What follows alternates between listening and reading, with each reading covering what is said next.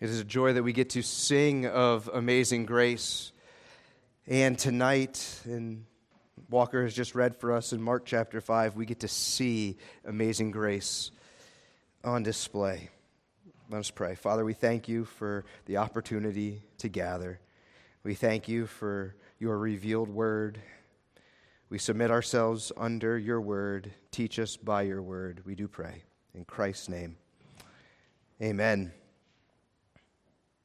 The conversion of C.S. Lewis is a tale of friendship and persistence. This was the case when Tolkien and Lewis met at an Oxford faculty meeting in 1926. Lewis was not yet a Christian, while Tolkien a devout Catholic. Their friendship got off to a rocky start, as Lewis recorded in their first meeting in his diary by writing, "No harm in him, only needs a smack or so." Yet over time, their love of all things related to Norse mythology drew them together. Hugo Dyson was someone Lewis had only come to know more recently. When they met, Dyson was teaching at the University of Reading. Lewis wrote his lifelong friend, Arthur Greaves, about Dyson, describing him as, quote, "a man who really loves truth, a philosopher and a religious man." There was an immediate gravitational pull towards Dyson, with Lewis telling Greaves, quote, "having met him once, I liked him so well that I determined to get to know him better." Their evening together one night started with dinner, then moved to Addison's Walk, and finally, this trio of men settled back in Lewis's room. The last hurdle for Lewis in his intellectual ascent to Christianity was the concept of redemption. Christ's death on the cross as atonement for sinful humanity seemed to him either, quote, silly or shocking. No doubt, C.S. Lewis was a reluctant convert. Tolkien tapped out of the conversation at 3 a.m. and went home. Lewis and Dyson continued talking for another hour before going to bed at 4 a.m. Over the course of that long evening, Tolkien and Dyson rendered their most important services as friends by making Lewis see that the idea of sacrifice in the pagan myths that Lewis so enjoyed were palatable to him. Yet the idea of sacrifice within the Christian story, with its accompanying meaning and significance, was not. Tolkien and Dyson were able to chaperone and guide Lewis into his realization that Christianity was, quote, a true myth, a myth working on us in the same way as the others, but with this tremendous difference, that it really happened. C.S. Lewis, as I said, was a most reluctant convert, as he had to get over many intellectual hurdles. But nonetheless, the Spirit of God prevailed on him. And from a most reluctant convert in C.S. Lewis, we will now see tonight in Mark chapter 5, a most unlikely convert. And I want you to notice here, as I've provided you with an outline, verses 1 through 5, the description of the scene that we encounter here. I want us to notice here that in this description, we are coming off the night at sea, where the previous section, Jesus calms the megastorm. They have gone through the night, they have sailed across the Sea of Galilee. Jesus and his disciples arrive safely on the other side, the southernmost part of the Sea of Galilee, in the country of the Gerasenes, we would read. This is southeast of Capernaum, across the sea. And the disciples are no doubt still awestruck by what they had previously come off of. You don't just go through this megastorm and see the God-man, the Creator, calm everything in an instant and get over that very quickly. So they're still processing this miracle at sea as this next miracle takes place the following day.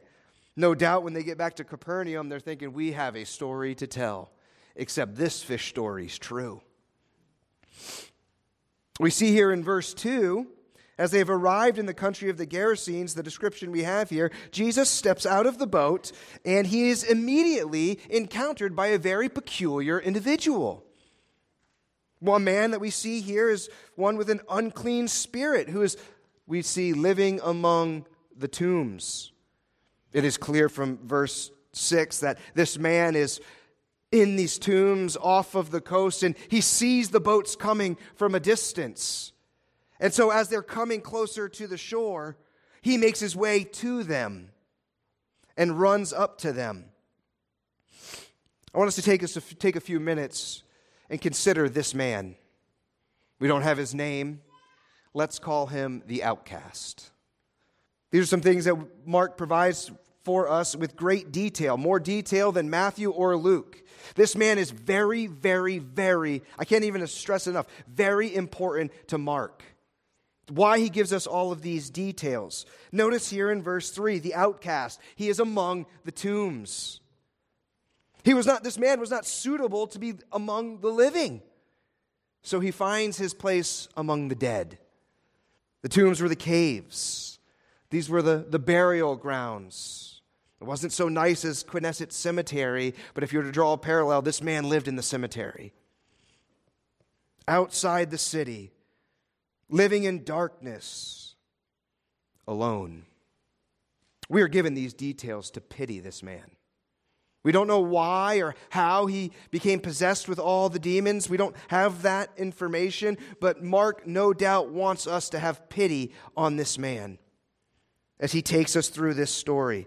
So first we see of this man in this description, this one that comes running up to Jesus, he is the outcast. But what else we would notice is that he is unapproachable. He is unapproachable. We read here that in verse 3, he lived among the tombs and no one could bind him anymore. Your heart needs to break for this guy. People would go and bind him up, shackle him, to restrain him. Yes, no doubt he was a danger to society, but he was also neglected. He's unapproachable. He could not be bound anymore. What we can read from this text is he's been this way for some time. This bind him anymore. So at one time he was able to be bound, thus no longer. Not only is he unapproachable, he's uncontrollable. Also notice here, we read, for he had often been bound with shackles, verse 4, and chains. But he wrenched the chains apart and he broke the shackles in pieces. This man has an uncontrollable strength and uncontrollable power. When you're chained up and you're out in the wilderness or out among the tombs, he would sit there and just seek to break these things, gnaw at these chains, bite them, whatever means necessary to break himself free. This is a hurting individual. This is somebody, obviously, we can see that is not in his right mind. His mental faculties are not working as they should. And a third thing we see, he's unapproachable, he's uncontrollable, and he is unnatural. He is unnatural. Verse 5, night and day among the tombs and on the mountains, he was always crying out and cutting himself with stones. Nobody in their natural, sound mind does this. It is unnatural for him. He is possessed by a power outside of himself that causes him to do these things. What we can see here from the outcast, as I've said, he's not well. We are given these details here in verses 3 through 5 to pity the man. He's out of his mind. He smells. He's scarred. He's hideous. Luke records he does not wear clothes. He lives among tombs. And the worst of all, he's alone. He is alone. He is a man tormented by demons, as we shall see. He is rejected from society. He is deemed a danger and a threat to civilization. He must be the outcast. We must cast him out. You know, we like to go camping, and at night, when the kids are all sitting around the campfire, it's time for the spooky stories. It's time to, I don't know why we do that. We like to scare people. I mean, you're smiling and nodding. Yeah, you've done it too, right? No doubt this man was the tale of the spooky stories. No doubt they would tell the story of the crazy man up on the mountain, the crazy man in the tombs. You don't want to go out there at night, except this spooky story was real. He would be the brunt end of maybe jokes. The old crazy man in the tombs, and people would hear him screaming and howling at night. This is the description that we have of a broken individual. From this description, verses 1 through 5, let's move to the confrontation that we see take place here. This is a beautiful story that we see. It is one that should soften, melt, break your heart, and rejoice. But before we get there must be confrontation. Notice here in verse 6, when he saw Jesus from afar, he ran and fell down before him. He makes his way to Jesus, but he's not going for healing. We'll notice that as this dialogue between Jesus and the man or the demons possessing him takes place. He's not going for healing, but rather for a confrontation. But even as the demon-possessed man draws closer and closer to Jesus, as Jesus has gotten off the boat, he does what the wind and the waves must do. He submits and falls down before him. And then we have the first dialogue here. And crying out, verse 7, with a loud voice, we would read, "What have you to do with me, Jesus? Son of the Most High God, I adjourn you by God, do not torment me." There's many things we could notice right here. Matthew adds in his account, "Do not torment, are you here to torment us before the time?" Up until this point in Mark's gospel, the only people that have confessed Jesus as who he is are the demons. This is very important. What he's saying here with this tormenting here is, do not cast us or do not cast me into the abyss. Do not send us to hell now. There are many things we could point out here. This demon-possessed man, this demon speaking through the man, using his vocal cords to communicate with Jesus, Son of the Most High God. He recognizes Jesus' ability. Do not cast me, or do not send us before our time. He recognizes Jesus' authority. He falls down before him. He recognizes Jesus' lordship. Brothers and sisters, demons make fine theologians. Very good theologians, but terrible disciples. They know, but they do not follow. They hate, they torment, and they wreak havoc. That's their job. They delight in sin. They rejoice in wrongdoing. It's important to note here, theology does not make one godly. Theology does not make you godly. What you do with what you know. We are to take theology and apply it. All theology is applied theology. I must take the things I know and let that work out in my life to produce a godliness in me. So, we have this face-off here, another one of these confessions of the deity of Christ from the demons. And we have the reason why, verses 8 and 9, in this confrontation. The reason for the confrontation is that he knew that Jesus was there to cast him out. He was to be cast out of the man. This demon, legion, the many of them, had found a nice, comfortable home, residing in the man, tormenting the man. But now we see Jesus speaks to the demon. "Come out of the man," verse 8, "you unclean spirit." And Jesus asked him, "What is your name?" Well, Jesus knows his name. But certainly this is recorded that we might understand the magnitude of the face-off that is happening right here. Legion, for we are many. A legion was 6,000 soldiers, 6,000 Roman soldiers. Whether or not this man had 6,000 demons in him is not determinable.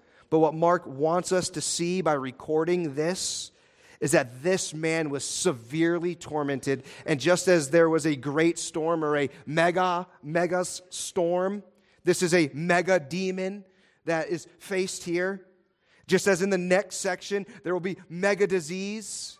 And as understanding your Bible, you look at the sections and the context surrounding it. And what Mark is showing us here is that Jesus has the power over nature, the power over demons, the power over disease. And there is nothing bigger or more powerful than Jesus. That's the point we're supposed to see here. That's why he faces off with Legion.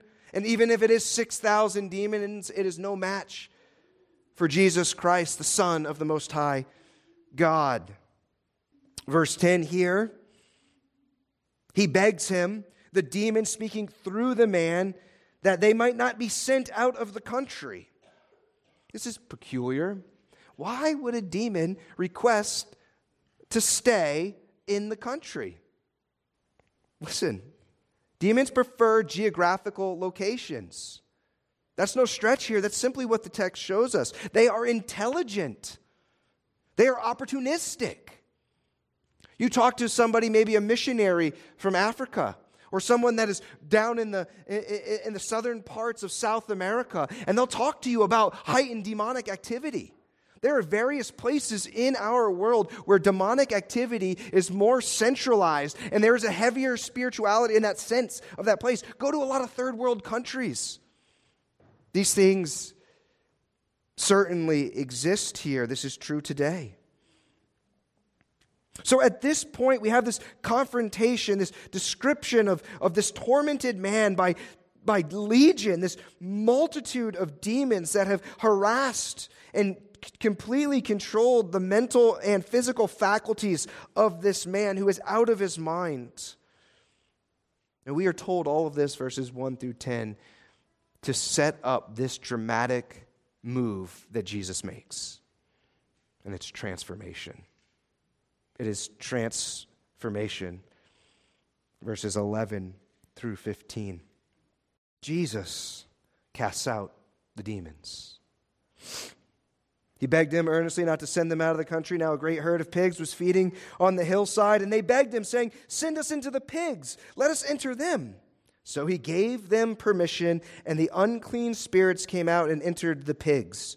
And the herd, numbering about 2,000, rushed down the steep bank into the sea and drowned into the sea. We see here Jesus is expelling evil. Jesus is expelling the evil from the man. But even the unclean pigs cannot stand the unclean spirits, and they go and run off a cliff. Now, I will say to you, this is not a passage where we can have a full understanding of demonology. We have some insight into the workings of demons, but it does demonstrate for us here in this passage the first part of transformation in the life of anybody. We must destroy what is unclean. There must be a transfer from darkness to light. In terms of God's salvation, God must first take and remove the evil, unbelieving heart and replace it with the heart of flesh. A new heart replaces the evil, unbelieving one. And so for the first part of transformation, Jesus must work here, and he must do away with the evil that possesses the outcast. But what are we to do with 2,000 pigs dying? I mean, we read about that, and does that make us sad? Those poor pigs. What did they do to deserve such a fate? I doubt we would see the Save the Pigs commercial where they have these cute little pigs and then the happy music and you want to adopt a pig. We don't really see those like you see the cute puppies. But nonetheless, why the pigs? I don't want to sound cold or indifferent in any way. I love bacon. Christmas ham is delicious. Why all those pigs? You see, to the Jew that was reading this passage, they would have no problem. The unclean spirits to the unclean animals. But also this reveals, just side note, this Gerasene, he's a Gentile. And the pigs, the herdsmen of the pigs, they're Gentiles. These are all Gentiles, and that'll play a big role as we would wrap this up. But we are not told exactly why Jesus allows this to happen. We must understand this, though. When we are unclear of something, we go back to what we do know. Jesus is sovereign, Jesus is good. Jesus knows what he's doing. But the response of the people in verse 17 might give us a clue to why all these pigs died. More on that in a bit. That's not the point of the passage. But what we do see here in verse 14 in this transformation is that these events, everything that is happening, is not happening in isolation. There are observers. There are people seeing this take place. 2,000 pigs running off a cliff is no small thing. The crazy man who's living up on the mountain that everybody knows, old crazy in the tombs, is no longer crazy. Something dramatic is happening before the very eyes of the people. The herdsmen see it. It gets noticed by the Gentile herdsmen, verse 14, and they flee. They run and they go back to town and they say, hey, something, we can't explain what's happening out here, but something's going on over here on the shores of Galilee, among the hills. You need to come out here and see it. We can't explain this, but we got no more pigs, and the crazy man's not crazy. Just come and see for yourself. So here they come. This crowd makes their way back. Some time passes. No doubt this doesn't happen in 5 minutes. This is an all-day affair that's taking place here. Some time passes. The disciples and Jesus are no doubt ministering to this once outcast man. Hey, who's got a garment for him? Put some clothes on this man. Let's give him something to eat. Is there any water for this man? Let us care for this man who has once lost his mind, once out of his mind, but has now been touched by amazing grace. Once a wretch, but thus no longer. Was blind, but now can see. And so the people come back to observe this radical transformation that has taken place. And they see the man sitting there. He's not cutting himself. He's not screaming. He's not terrorizing anybody. He's quiet. He's in his sound mind. And he's got clothes on. And what we read here was that they leaped for joy and there was great excitement. No, we don't see that. They were terrified. They were afraid because these superstitious Gentiles were terrified at the power of Jesus. They weren't scared about the power that possessed the man. No, they were more terrified by the power of the one who could heal the man. But for this man, think about him. Think about how his day started that morning, like every other day. Running around the mountains, no clothes on, hungry, screaming, just a terror to himself and to anyone that might come around. He sees boats coming from a distance, and it's his first time in quite some time that there might be any type of interaction, but he's not going there for, hey, let's have a talk. I miss people. He's going to torment people. Except he is encountered with the God-man that day. The greatest possible person that he had ever come across came to him that day. How did his day start? A mess. How does his day end? Fantastic. A beautiful day. The greatest day of his life. Now, we can't all pinpoint the day of our conversion. I know I can, but some of us were saved at a very young age. But if you are someone that remembers that day that God transformed your life, that you heard the gospel as though you had never heard it before, though you had heard it many times before, and that conviction of sin hit your heart, and you were changed, and you were saved, and you believed on Christ, and you were given faith, this is the greatest day of your life. The day that I was blind, but now I see, the day that I passed from life into death, and God in His kind providence and grace showed me amazing grace. There is no greater day in your life. Well, there will be one when faith turns to sight. But until that day, the greatest day is the day that God said, you are mine. Welcome to the family. This man went from outcast to accepted by Jesus, unapproachable to gentle and approachable. He went from uncontrollable to peace and a sound mind, from unnatural behavior to supernatural transformation. Brothers and sisters, when the gospel comes, in the power of the Holy Spirit with full conviction, there is only one explanation. It is not behavior modification.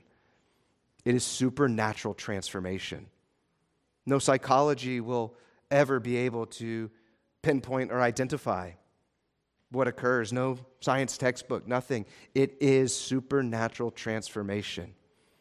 So how do you think this man felt as he's sitting there with the disciples and he's with Jesus? Joy. Overwhelming joy. There are people that love me, that care about me, that want to be with me. Look at me. I've got scars all over me. I was a torment. I was a wreck to people. I scared the children. I terrorized so many people. Yet these 12 and him, they love me. They've shown me kindness. This man tasted mercy and grace. Whereas the man was accepted, loved, and embraced by Jesus, we also see the equal and opposite reaction from the people who gathered to see what happened. So from transformation, we would see rejection. Rejection here in verses 16 and 17. Oh, it is just terrible how they respond. And those who had seen it, they saw everything. These are the herdsmen. They saw the man, the demons cast out, the pigs go, and they saw what happened to the demon-possessed man and to the pigs. And they began to beg Jesus to depart from their region. Afraid of Jesus. Once the events were explained to them, all the people said, "You need to leave. You need to leave." What could have been a time of mass conversion actually turns into mass rejection due to the hardness of heart. Here's the problem. They cared more about pigs than people. They were more upset that they lost their pigs than they cared about the person. Here's the problem, even that we could see. Instead of falling before Jesus as Lord and God, they hardened their hearts towards Christ. The pigs are a representation of their material wealth, their livelihood, their status quo, the comforts of life.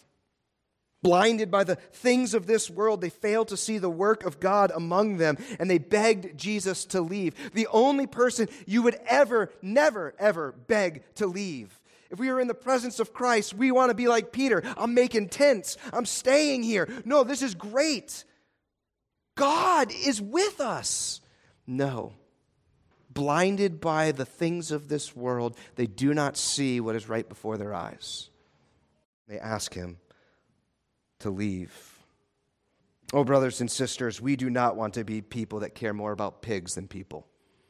That we care more about our own comfort and material wealth and my middle class life in suburban Rhode Island at the expense of people.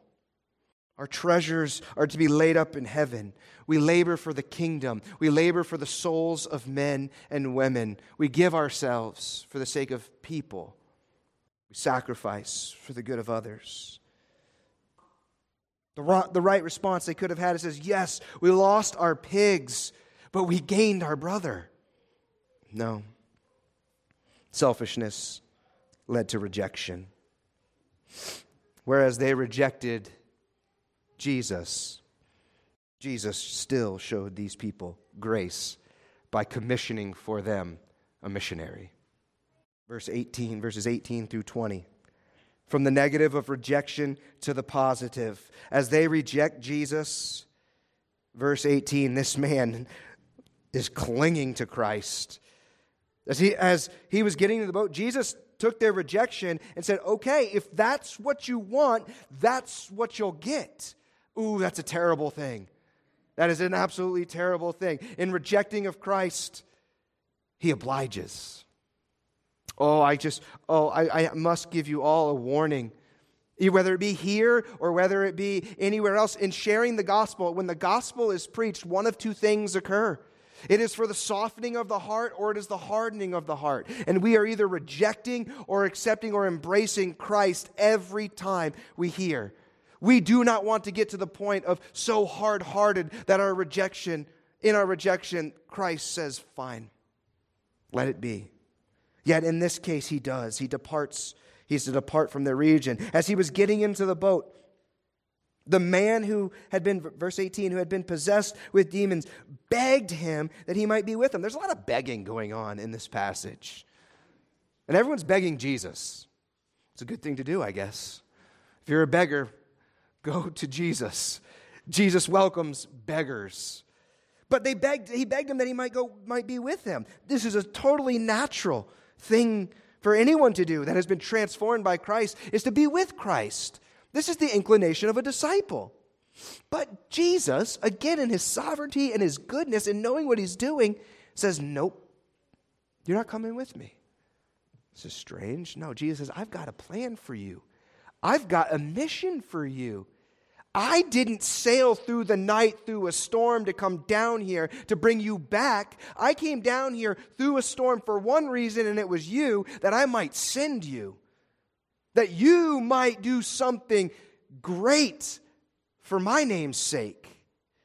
So Jesus reveals the plan to him. He tells him, go home.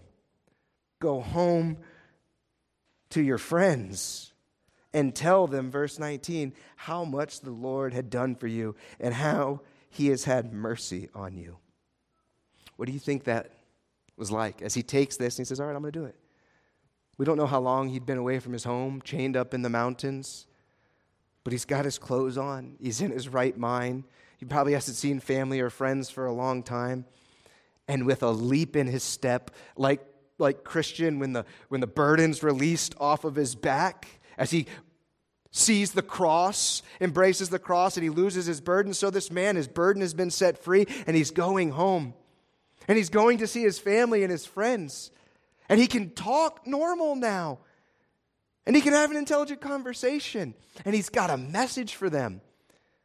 He goes walking up to the door that day and to his friend's house, and they see him coming from a distance, and they're thinking, oh no, who let him out? He broke the chains again, but he's got clothes on. What's going on here? As he gets closer and closer, and people are kind of standoffish, he says, no, I have to tell you something. God is good. I have met the Savior. My life has changed. And they're skeptical, like, is he pulling a fast one on us? But no. But he's not happy. He's not content with doing this. As any person who has been saved by Christ, they're not content with just telling one or two people. No, this man, full of zeal, full of love for Jesus, passion for Christ, knowing where he had come from and where he is right now. We read here, he doesn't just go home to his friends, his small circle. No, we read in verse 20, he went away and began to proclaim in the Decapolis how much Jesus had done for him, and everyone marveled. The Decapolis, this was a federation of 10 cities. This is on the east of the Jordan. It's Gentile country. It's all Gentiles.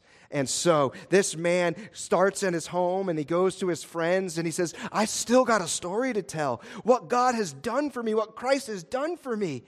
And so he goes and becomes the traveling missionary to these 10 cities. Christ has commissioned him. He could not keep silent. You know what's fascinating about this man that we don't have his name? In the Gospels, he's the first Gentile missionary. He's the first one to proclaim Jesus among the Gentiles. He was doing it before Paul was doing it.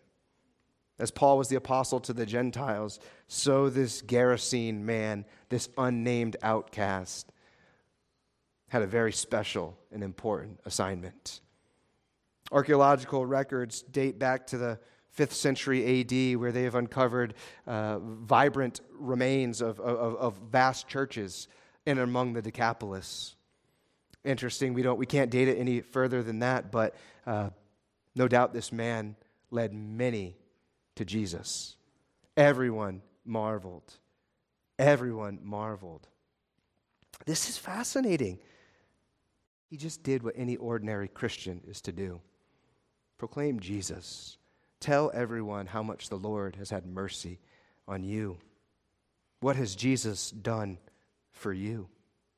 This man is a most unlikely convert. But the reality is, so are you. So am I. If you think about our lives, if it wasn't for grace, we would not be here. Everybody is an unlikely convert. Whether you were born in a Christian home or whether you're a madman running around the mountains without clothes on, an unlikely convert. And Jesus takes the unlikely converts so that all glory belongs to him. This man, he loved Jesus, he obeyed Jesus, he proclaimed Jesus, and everyone marveled.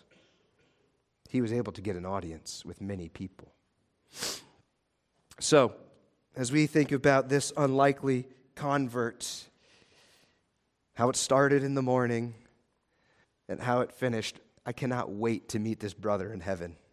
He's one of those unnamed men that you're walking down and you're there and I don't know how you'll figure it out, but, oh, you're the Gerasene? Yeah, that's me. I would love to hear the stories. I cannot wait to sit at his feet and hear how much the Lord had done for him.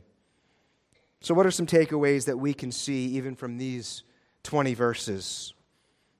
Let me give you three. Three by way of application. First is the power of Jesus to heal this man. We read in Jeremiah 32:17, "Ah, Lord God, it is you who have made the heavens and the earth by your great power and your outstretched arm. Nothing is too hard for you." We used to sing that, right? We believe that until we don't. What does this mean? It means that nobody is too far gone. There is not a soul that cannot be saved. Whether it be the heroin addict under the bridge or the homeless man, or maybe somebody that comes into church late and causes a distraction, and we think we're not in your right mind. Nobody is too far gone. Nobody is outside of the healing touch and power of Jesus. This crazy man without clothes or the most hardened atheist. At one point, if you were to think about C.S. Lewis, you would have said, nope, not going to happen with that one. Let's go to the next. He's got too many intellectual hang-ups. Brothers and sisters, nobody is too far gone. Whether it's your prodigal child, whether it's that obnoxious coworker, whether it's your spouse, nobody is too far gone. So, never give up hope. Never give up hope on those people that you know that are in your life. Never stop praying for that person. Never think that God can't or that God won't save that person. Think about how many people had given up on this man in the tombs. Let's just lock him up and put him away until he dies. The power of Jesus to heal the man is a lesson for us, the unlikely convert. A second lesson we can see is the love of Jesus to seek this man. Luke 19:20, "For the Son of Man came to seek and to save the lost." This man would never have come to Christ unless Christ first came to him. I started off telling you about how the disciples were coming off of the night that they would never forget, which turned into the day that they would never forget, which turned into a lesson that would stick with them for the rest of their lives. Jesus, why did we have to go out at night and face that entire storm that we almost died in? And it was so that Jesus would say, because I had an appointment with a Gerasene. Jesus went down here and crossed the Sea of Galilee for one reason, to meet this man, to heal this man. Jesus went to seek and save the lost. He knew what was to happen. He knew they would reject him. He knew he would get right back on that boat and sail right back up to Capernaum. We must understand this, brothers and sisters. Jesus is the hound of heaven. There's only ever been one seeker, and his name is Jesus. And he is forever on the rescue mission for sinners. He takes those who are lost, he gives them a home. He binds the broken, he heals the hurting, he straightens the crooked. He secures the sinner, and he gives his righteousness to the rebels. This man had a date with destiny, and on this day he encountered the King. Jesus went out of his way to find this man. So, you are to love the unlovely. We are to sacrifice ourselves. We should go out of the way to give ourselves for the outcast, the rejected, the despised of this world. Look at your friend group. Look at the people that you spend your time with. What do your circles look like? Does everybody look like you? Who sits at your table? How do we go out of our way to seek to reach the unlovely, the hurting, the rejected, the despised of this world, the refuse of this world? It's not hard to slowly turn into a Pharisee when it comes to the people that we associate with. That's why we read in Romans, do not be haughty, but associate with the lowly. Remember, God chose what is weak in the world to shame the strong. God chose what is low and despised in the world, even the things that are not, to bring to nothing the things that are. There's nothing good about us. We are just sinners saved by grace. And then the third and final lesson we can see is the will of Jesus to commission this man. Elsewhere, we would read in Luke 14, the words of Christ. He says, go out quickly, as he's telling a story here, a parable. He says, go out quickly to the streets and lanes of the city and bring in the poor and the crippled and the blind and the lame. Here we go. Here's the outcast. Here's the rejected. Here's the marginalized, the least of these of the world. He says, bring them in. And the servant said, sir, what you have commanded has been done, and there's still room. And the master said to the servant, go out to the highways and to the byways and the hedges and compel the people to come in. You know who's on the highways and the byways? Those are thieves and robbers. Those are the terrible people. Those are the criminals and the drug addicts. Those are the least of these, the homeless. It says, compel them to come in that my house may be filled. Oh, we see the heart of God for the fatherless, for the least of these. Jesus commands his disciples to make disciples by proclaiming the mercy and grace of God, to spread the fame of Christ among our friends, among our towns. We are to compel people to come.